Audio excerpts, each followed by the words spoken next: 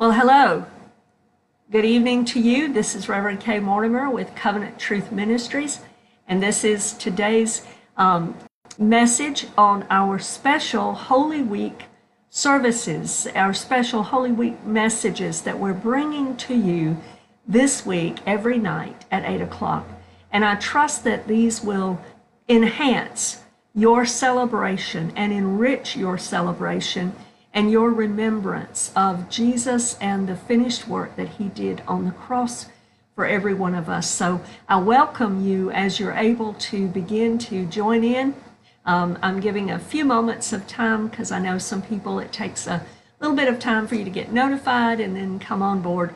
So I just want you to know that you're welcome when you join in, and I pray God blesses you during this Easter season, this resurrection time period, when we as Christians focus on the finished work of Jesus Christ on the cross.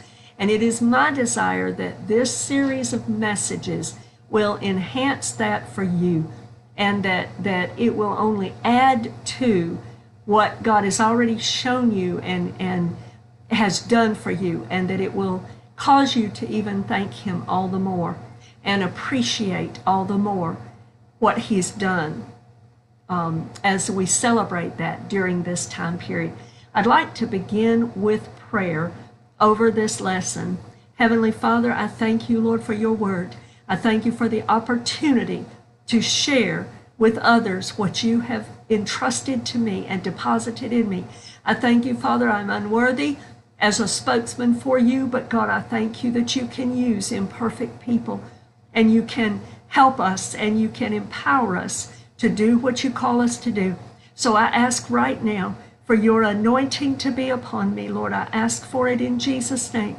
I ask that you will speak through me to the people, that you will be lifted high. Jesus will be lifted high and will draw men to himself, and women and boys and girls. I pray that you will take this message and you will use it for your glory. And I thank you, Lord. I give you all the praise and all the glory in Jesus' name. Amen and amen. Welcome to you as you join in. God bless you. Well, tonight we're in lesson 2 of our special Holy Week series. And last night we talked about the triumphal entry, the ride in the rocks. Tonight we're going to look at Holy Crown and how the crown of thorns was foreshadowed in the Torah. God bless you, and I pray that this will be a blessing to you tonight. All right. Now, there are different kinds of crowns. Of course, we know that. There are royal crowns that have gemstones. And the day is coming when Jesus will appear wearing many types of royal crowns, many crowns like that, because he is king and he is coming back as conquering king. But tonight, we're going to look at a different crown, the crown that he wore when he came to this earth the first time. In the Gospels, we read about it. 3 of the Gospel authors tell us about it. Matthew, Mark, and John, all 3 attest to the fact that Jesus took upon himself and wore a crown of thorns that was placed upon him. And I say he took it upon himself because he could have resisted it. He was the Lord of all eternity. He said he could have called down legions of angels to deliver him. So he willingly accepted what they gave to him and what they were doing to him. But we're going to see tonight how God had a plan all along. So let's look at how and why this is true. Let's see how this cruel crown that was planted by evil men actually was a holy crown fulfilling a Torah symbolism. Oh, it's beautiful when we see that. I love how the Old Testament and the New Testament connect. And I love it when the Lord shows us things that come together so beautifully when that happens. So tonight I want to begin reading in Psalm 132. And so if you want to turn there, you can. We're going to read a portion of that. We're not going to read the whole psalm. But Psalm 132 is one of the songs of ascents, or songs of degrees, some of your Bible may say. There were 15 of them from Psalm 120 through Psalm 134. And these were sung and recited by Jewish people at least 3 times every year as they would go up for the pilgrimage feast, for Passover and unleavened bread, for Pentecost, and for Tabernacles or Sukkot at the end of the year. They were also sung by the Levites, and they would have 15 steps leading up to the Nicanor gate, and so there was singing and reciting of these even then. Psalm 132 is in the listing of those songs of ascent. It is a song of ascent. It doesn't have a named author. David may have written it, we don't know. But it appears to me, by the reading of it, that it was written by someone other than David. It appears that they're remembering David, the writers of it. It also appears that they're remembering God's promises to David and Israel, as if that was something of the past. But what we want to look at today is Psalm 132, and I want to read verses 13 through 18. Welcome as you join in. For the Lord has chosen Zion. He has desired it for his dwelling place. This is my resting place forever. Here I will dwell, for I have desired it. I will abundantly bless her provision. I will satisfy her poor with bread. I will also clothe her priest with salvation, and her saints shall shout aloud for joy. There, meaning in Zion or in Jerusalem, I will make the horn of David grow. I will prepare a lamp for my anointed.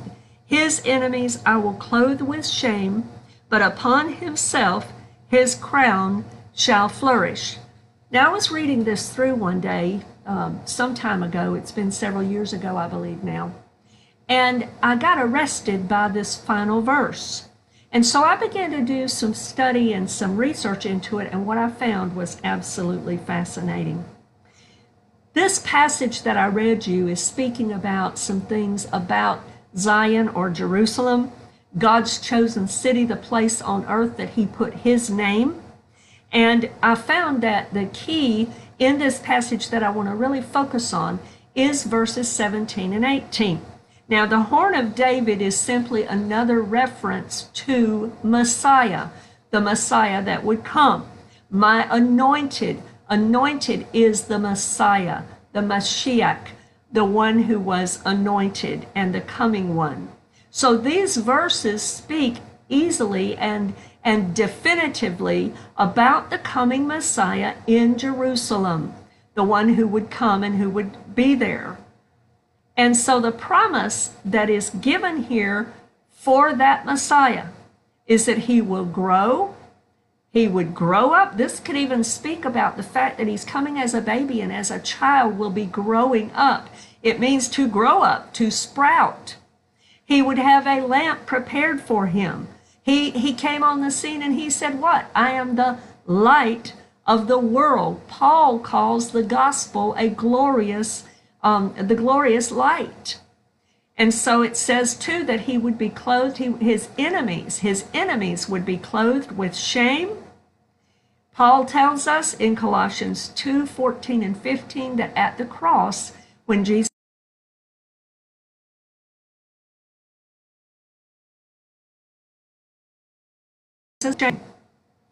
But what really caught me that day and what arrested me that day, welcome as you come on board, was verse 18.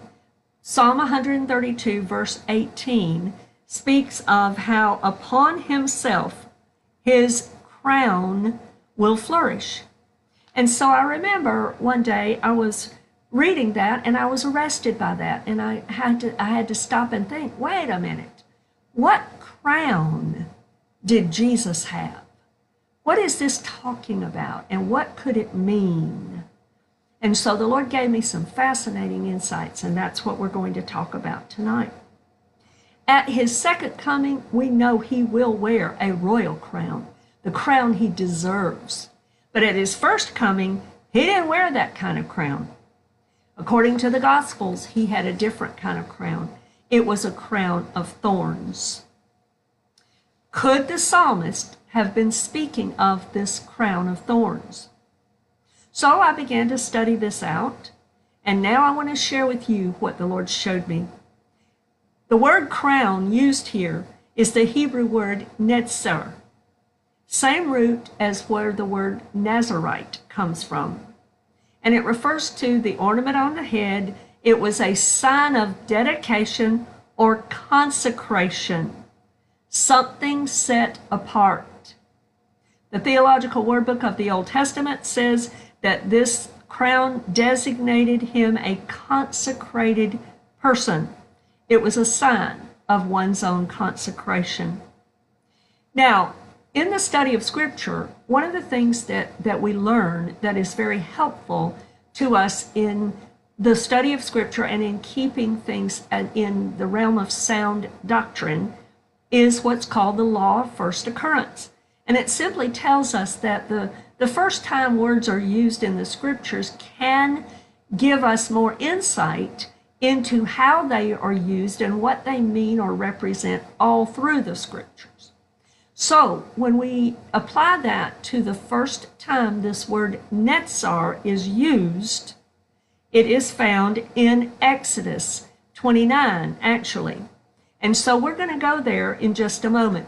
Exodus chapter 28 gives us details about specific garments that the high priest was to have and to wear, that none of the other priests were to wear. All the priests had 4 regular linen garments, and all the priests were to wear those. But there were 4 additional garments that were only for the high priest, and those are given to us here in Exodus chapter 28. It gives us the details about those garments. Now, each of these has significance, and it's beautiful to see how each one of these applies to Jesus Christ and points to Christ in his priestly ministry. And that I've done a separate study on, not through videos at this time, but in live sessions I've taught garments of glory. And it may be something that we can address at some point. But there's one of these 4 high priestly garments that we want to understand tonight in reference to this crown that Jesus wore. It's critical to understand Netzar and its connection to Jesus in the New Testament when we see it here in Exodus. So, I want to begin reading in Exodus 29, and I want to read verses 1 through 9, and then I want to flip over to Leviticus chapter 8. So we're going to be in both of those places first. And then we're coming back to Exodus here in a moment. Exodus 29. And this is what you shall do to them, talking about Aaron and the priest, to hallow them for ministering to me as priest. Take 1 young bull and 2 rams without blemish, and unleavened bread, unleavened cakes mixed with oil, unleavened wafers anointed with oil. You shall make them of wheat flour. You shall put them in 1 basket and bring them in the basket with the bull and the 2 rams. And Aaron and his sons you shall bring to the door of the tabernacle of meeting, and you shall wash them with water. And then you shall take the garments, put the tunic on Aaron and the robe of the ephod and the breastplate, and gird him with the intricately woven band of the ephod. You shall put the turban on his head, and put the holy crown on his turban. And you shall take the anointing oil, pour it on his head, and anoint him. Then you shall bring his sons and put tunics on them, and you shall gird them with sashes, Aaron and his sons, and put the hats on them. The priesthood shall be theirs for a perpetual statute, so you shall consecrate Aaron and his sons. So we see that there's a specific thing that Moses had to do with them. And so we come over to Leviticus chapter 8, and we see beginning in verse 1, and the Lord spoke to Moses, saying, Take Aaron and his sons with him and the garments, the anointing oil, a bull as a sin offering, 2 rams and a basket of unleavened bread, and gather all the congregation together at the door of the tabernacle of meeting. So Moses did as the Lord commanded him, and the congregation was gathered together at the door of the tabernacle of meeting. And Moses said to the congregation, This is what the Lord commanded to be done. And so Then it says Moses brought Aaron and his sons and washed them with water. He put the tunic on him, girded him with the sash, clothed him with the robe, and put the ephod on him. And he girded him with the intricately woven band of the ephod, and with it tied the ephod on him. Then he put the breastplate on him, and he put the Urim and the Thummim in the breastplate, and he put the turban on his head. Also on the turban, on its front, he put the golden plate, the holy crown, as the Lord had commanded Moses. All right, now this doesn't make a whole lot of sense yet as to how it would apply to Jesus. But that's the fascinating part that we're getting into now. All right, remember, this turban or this crown, this holy crown that would go on his head, was a part of the garments, the special garments that only the high priest could wear. All right, so let's talk about this mitre or this holy crown or holy plate and how it applies to Jesus. First of all, let's understand that as priest, Aaron was a type of Christ in the Old Testament. There were primarily 3 priesthoods mentioned throughout Scripture. The first one was the priesthood of Melchizedek, back in Genesis chapter 14, I believe it is. Then there was the Aaronic priesthood or the Levitical priesthood described here in the Torah. And then there's the priesthood of Christ after the order of Melchizedek. And we're told that in Psalm 110. And in also Hebrews, it attests to that as well. So God had established Aaron's priesthood for several reasons. One was that Aaron was to be a type of Christ. He was to point to and show us more about priestly ministry before God. And he also formed the basis or the priesthood that would serve as a temporary way of atonement, all the while pointing to the ultimate fulfillment that was coming in Jesus Christ. The ultimate and final priesthood is the priesthood of Christ after the order of Melchizedek, according to Psalm 110:4, which says, the Lord is speaking there, and he says that you are priest forever after the order of Melchizedek.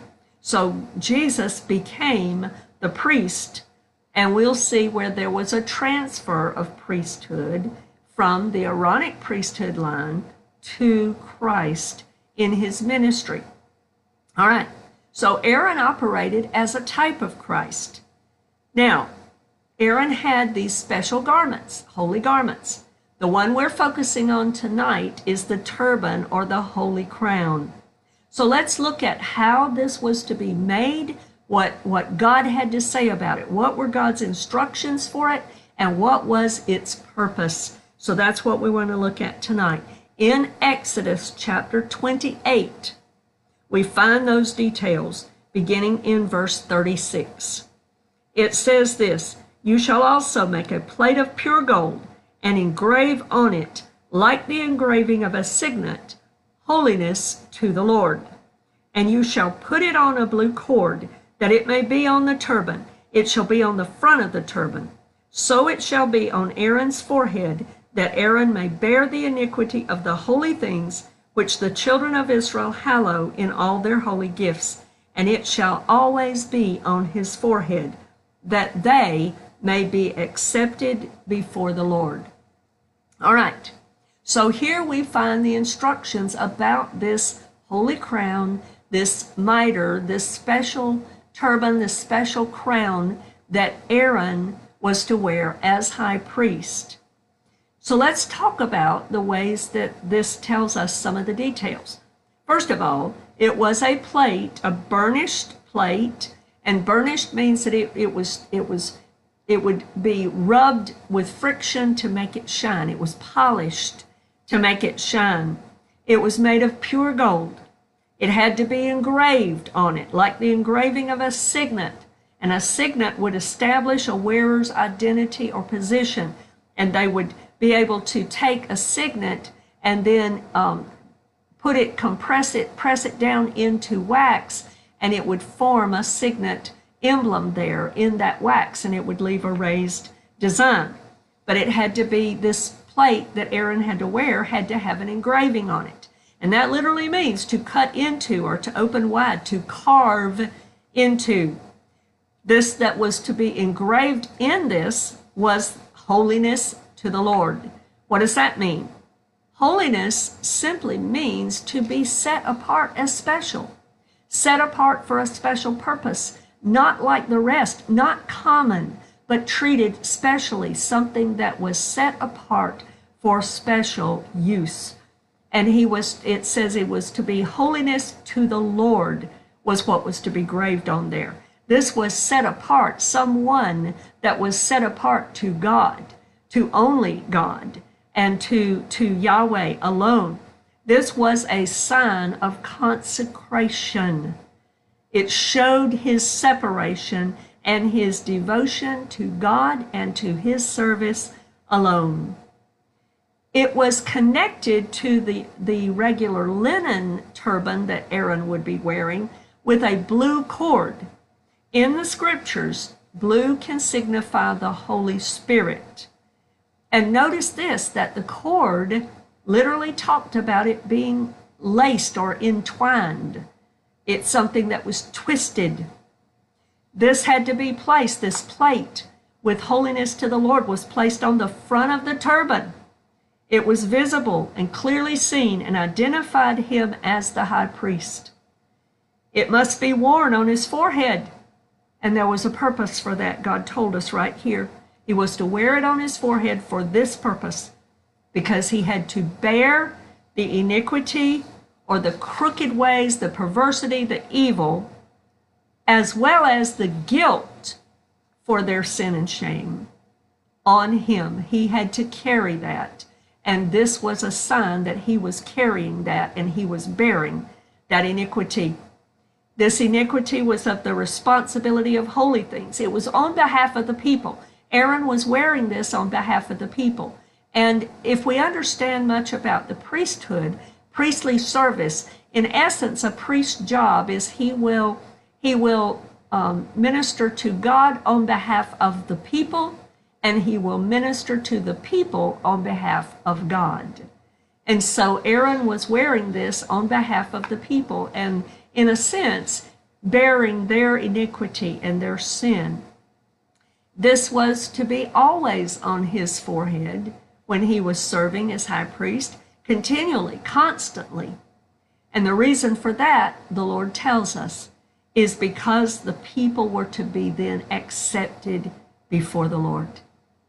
Accepted simply tells us that God was pleased with them. He was able to see them as having a good standing before him.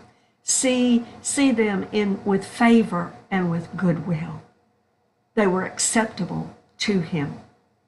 And this, when it talks about it being before the Lord, in front of his very face, with his face shining upon them, or pleased with them. You remember in the Aaronic prayer and blessing found in Numbers chapter 6, at the end of that one of the petitions in that prayer is that God's face would shine upon them, meaning that they would be accepted before him. He wouldn't turn his face away from them, but his face would be toward them, shining, and he would be pleased with them. So this holy crown of Aaron is that same word that is used in Psalm 132, verse 18, speaking of the crown of Messiah that would flourish. So we know that Jesus Christ is Yeshua, the Messiah. We see that all through how the Old Testament and the New Testament connect. It's beautiful to see that and to understand it in even deeper ways, and I love it when the Lord is showing me those things. But now let's look at how this particular element from the Old Testament applies to Jesus. We know that, as we mentioned earlier, Psalm 110:4, and even is confirmed and quoted in Hebrews, telling us that Jesus is priest forever after the order of Melchizedek, not Aaron. Aaron shows us much of the priestly service before a holy God. and was a type of Christ to point us to God. As a matter of fact, the word Torah means to give direction to or to point to something. It was designed to point us to Jesus. Even Paul brings that up when he talks about the law being a tutor that would lead us to Christ. So Christ is the ultimate fulfillment of it. There was a transfer of priesthood from the Aaronic line to Christ during his ministry. It happened early in his ministry. At about age 30, which according to the Old Testament was the age that priests would begin to serve in priestly duties. At about age 30, we read in the New Testament of where Jesus comes down to the River Jordan to a man who was baptizing there. This man was John the Baptist, or John the Immerser, the Jews would call him. And John, if you'll remember, was the son of Zacharias, who was a priest, possibly even, well, he was of Aaron's line, so he was able to be priest. As a matter of fact, both Zacharias and Elizabeth were from the line of Aaron. And so John was the Aaronic line of priest, even though he wasn't functioning as priest in Israel. The Romans had come in, they had corrupted the office, they had taken and established Caiaphas there. So John the Baptist is ministering down by the River Jordan instead of as a priest in Jerusalem. But God knows that John is the legitimate line from Aaron that would still be priest.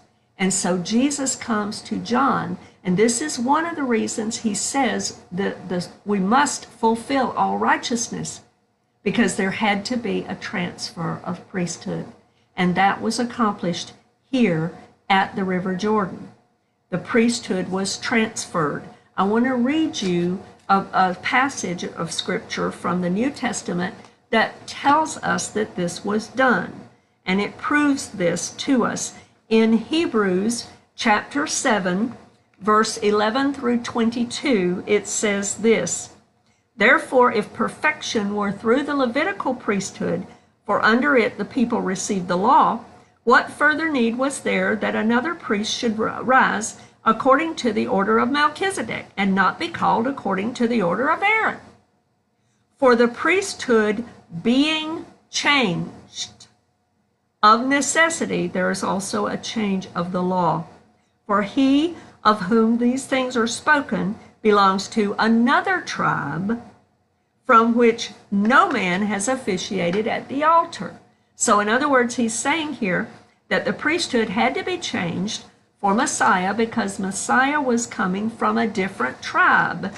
Messiah, we know, Jesus was from the tribe of Judah, and he's called the Lion of the tribe of Judah. And nowhere in the Old Testament did the tribe of Judah serve as priests. So God is telling us here there had to be a change, a transfer of priesthood. So continuing on, verse 14, for it was evident that our Lord arose from Judah, of which tribe Moses spoke nothing concerning priesthood.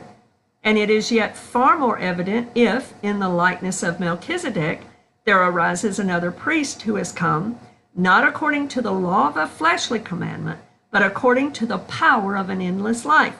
For he testifies, speaking of God the Father, testifies, you are a priest forever, according to the order of Melchizedek.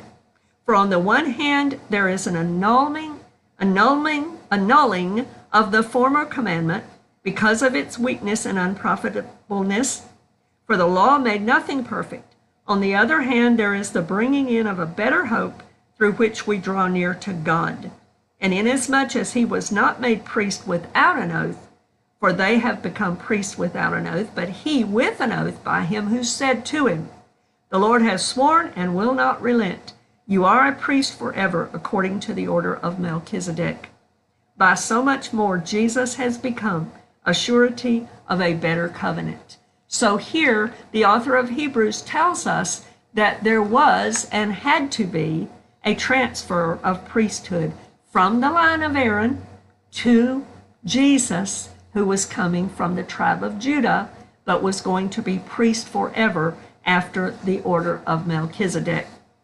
Praise God. So Christ has become priest forever. As a matter of fact, in Hebrews chapter 4, verse 14, you can flip back over a page or two, and you'll see where he is called our great high priest. So we know that he has passed from the Aaronic line to the line of Christ, to Christ, who is after the order of Melchizedek. So this high priestly garment from the Old Testament points us to Jesus' priestly service. So let's see how. Let's look at it point by point from what Exodus 28 told us. First of all, it was a burnished plate. Jesus was clearly polished by friction. He certainly had friction. By the time he wore this crown of thorns, he had been spat on, he had been scourged, he had been ridiculed and rejected, he had been slapped, he had had all kinds of torture. He had had lies told about him, he had been accused falsely of blasphemy.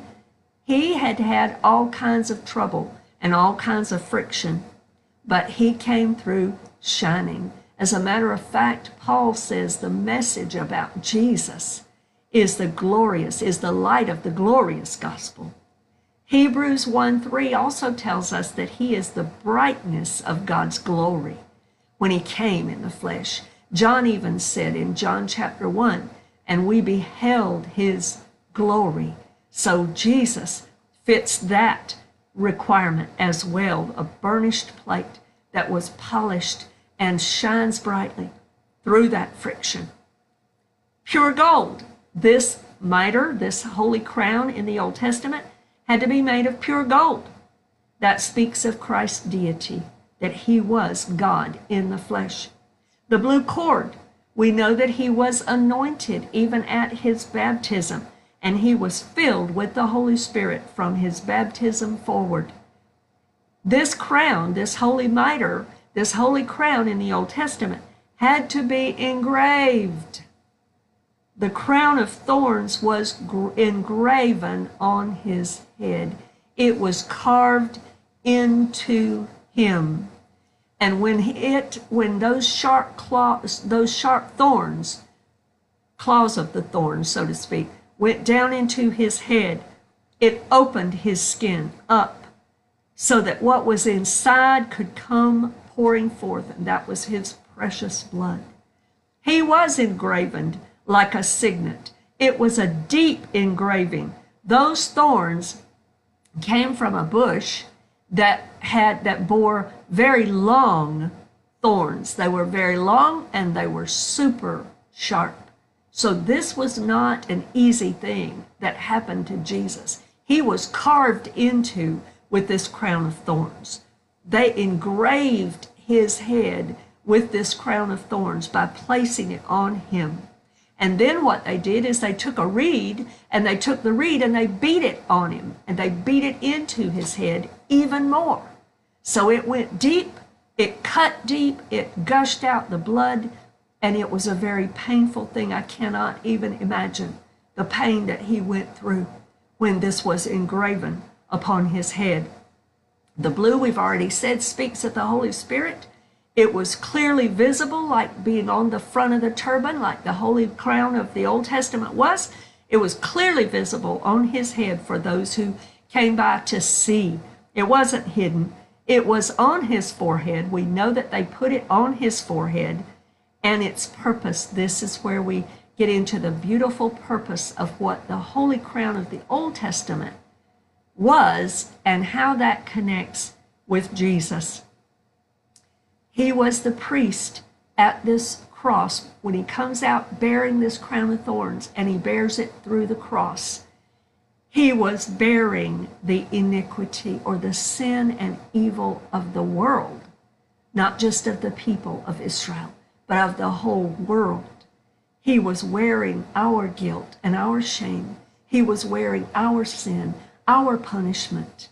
He was bearing that for our twisted and evil deeds, for the whole world, mine, yours, everyone's. And we know this to be true because of what the crown of thorns was made of. It was made of thorns. And the first time we see thorns in the scripture is in Genesis chapter 3, verse 18. And it says this.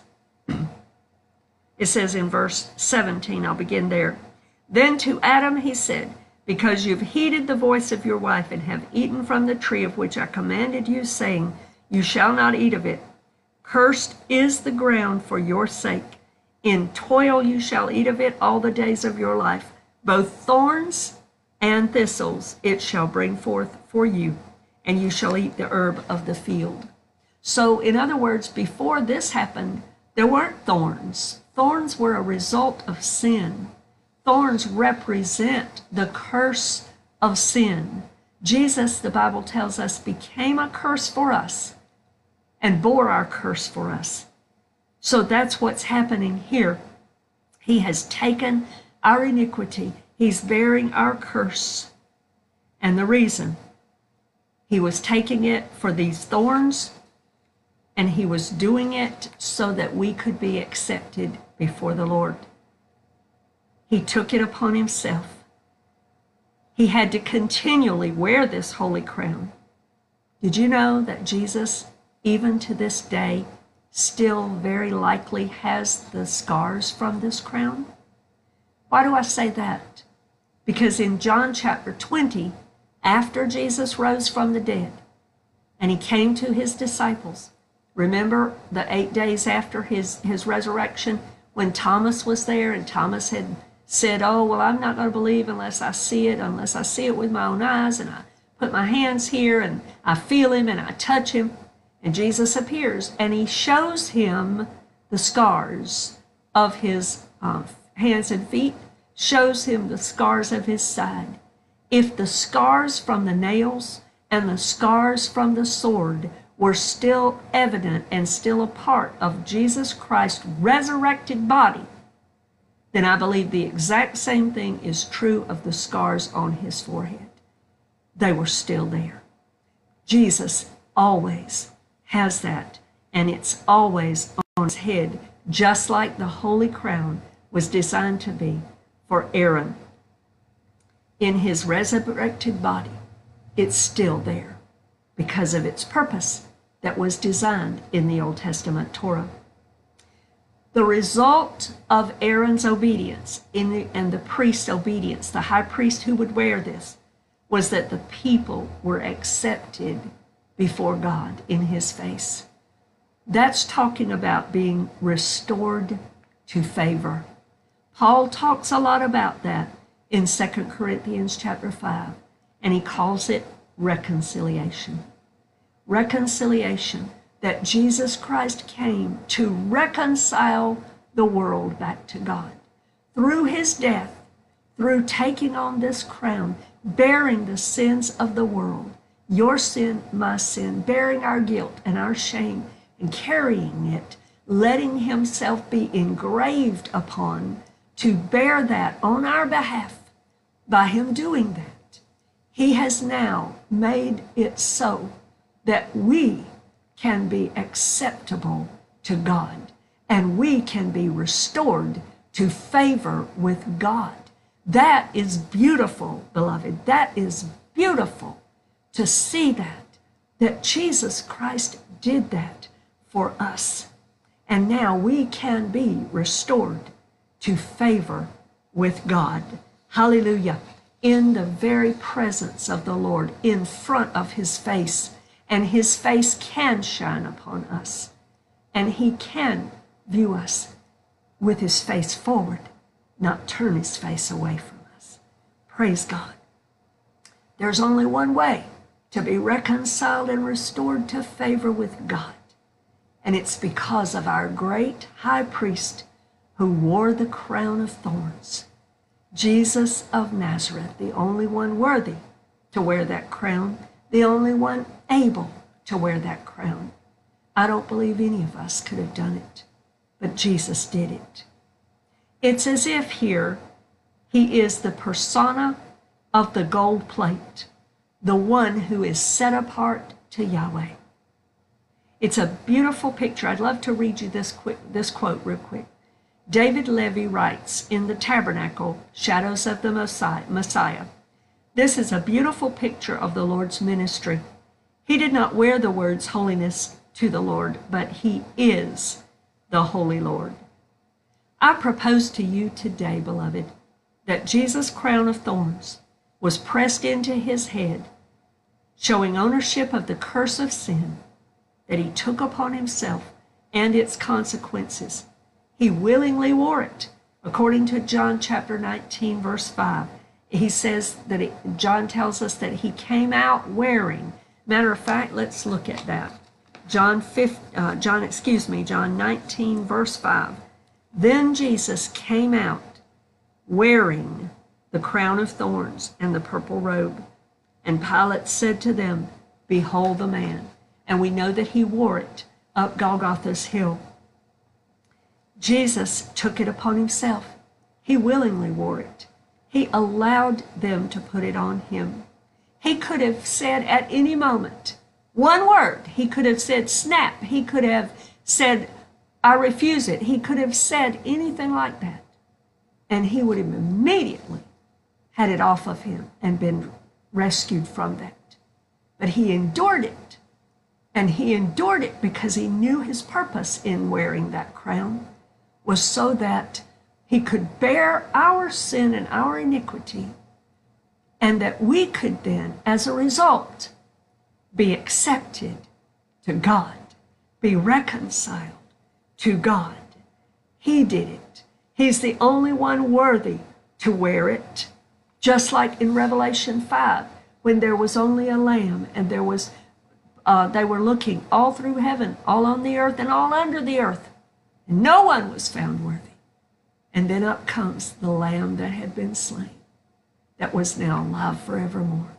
Jesus, he was the one that was worthy through his blood.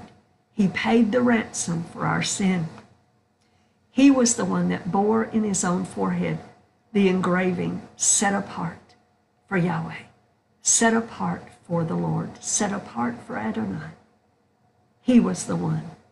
Matthew 1:21 tells us his purpose was to save people from their sins. He was set apart from all of humanity to wear that beautiful crown because his purpose was to allow us to be able to be accepted by God and restored to favor. Hallelujah. Hallelujah. Praise God. Now back to where we started. In Psalm 132, verse 18, the Lord showed me all of this in reference to understanding the crown that was spoken of there. But the prophetic word was that that crown, his crown, would flourish. And beloved, I just want to leave you with this. Jesus' crown of thorns has flourished greatly. He restored 11 disciples. And from them, he grew the church. There were 120 in the upper room at Acts 2. There were 3,000 saved in that day, that one day. A few chapters later, there were 5,000 saved. And how many billions and billions and billions have been saved over the last 2,000 years? The prophetic word in Psalm 132, 18, in Psalm 132, verse 18, that prophetic word that Jesus' crown would flourish has definitely come to pass. The crown of thorns that was foreshadowed in the Old Testament, the high priest's mitre, the high priest's holy crown, it has flourished on Yeshua's head. Even though he had to take those long, sharp thorns, he did it for you and he did it for me. He did it because he was bearing all of our sin so that we could be accepted before God and restored to favor. And God could cause his face to shine upon us. What a beautiful crown of thorns he wore. From now on, maybe we can see it as a tremendously beautiful crown. And I pray that as you think this week about Jesus and about all that he's done for you, that this will enhance that for you and enrich your celebration this week and your remembrance of his great sacrifice and service on our behalf. I pray that this has been a blessing to you, and I trust that you will be blessed and that you will continue to grow in him. If you have not yet experienced what I just talked about being restored to favor with God, and you don't know that you stand in good standing before God, before his face, beloved, you can tonight. You can settle that right here and right now. Wherever you are, you can call out to the Lord and you can ask him to forgive you of your sins. You can tell him how grateful you are that Jesus bore your sins and the curse of your sins on his own forehead in that day when he was bearing the cross for you and bearing the punishment of your sins. You can call out to him in sincere faith and repentance. Receive him today, and you can also be found to be acceptable before God. And you can be tonight, this very time, when you are watching this video, you can immediately get restored to favor with God. So I encourage you to do that right now, if that's you.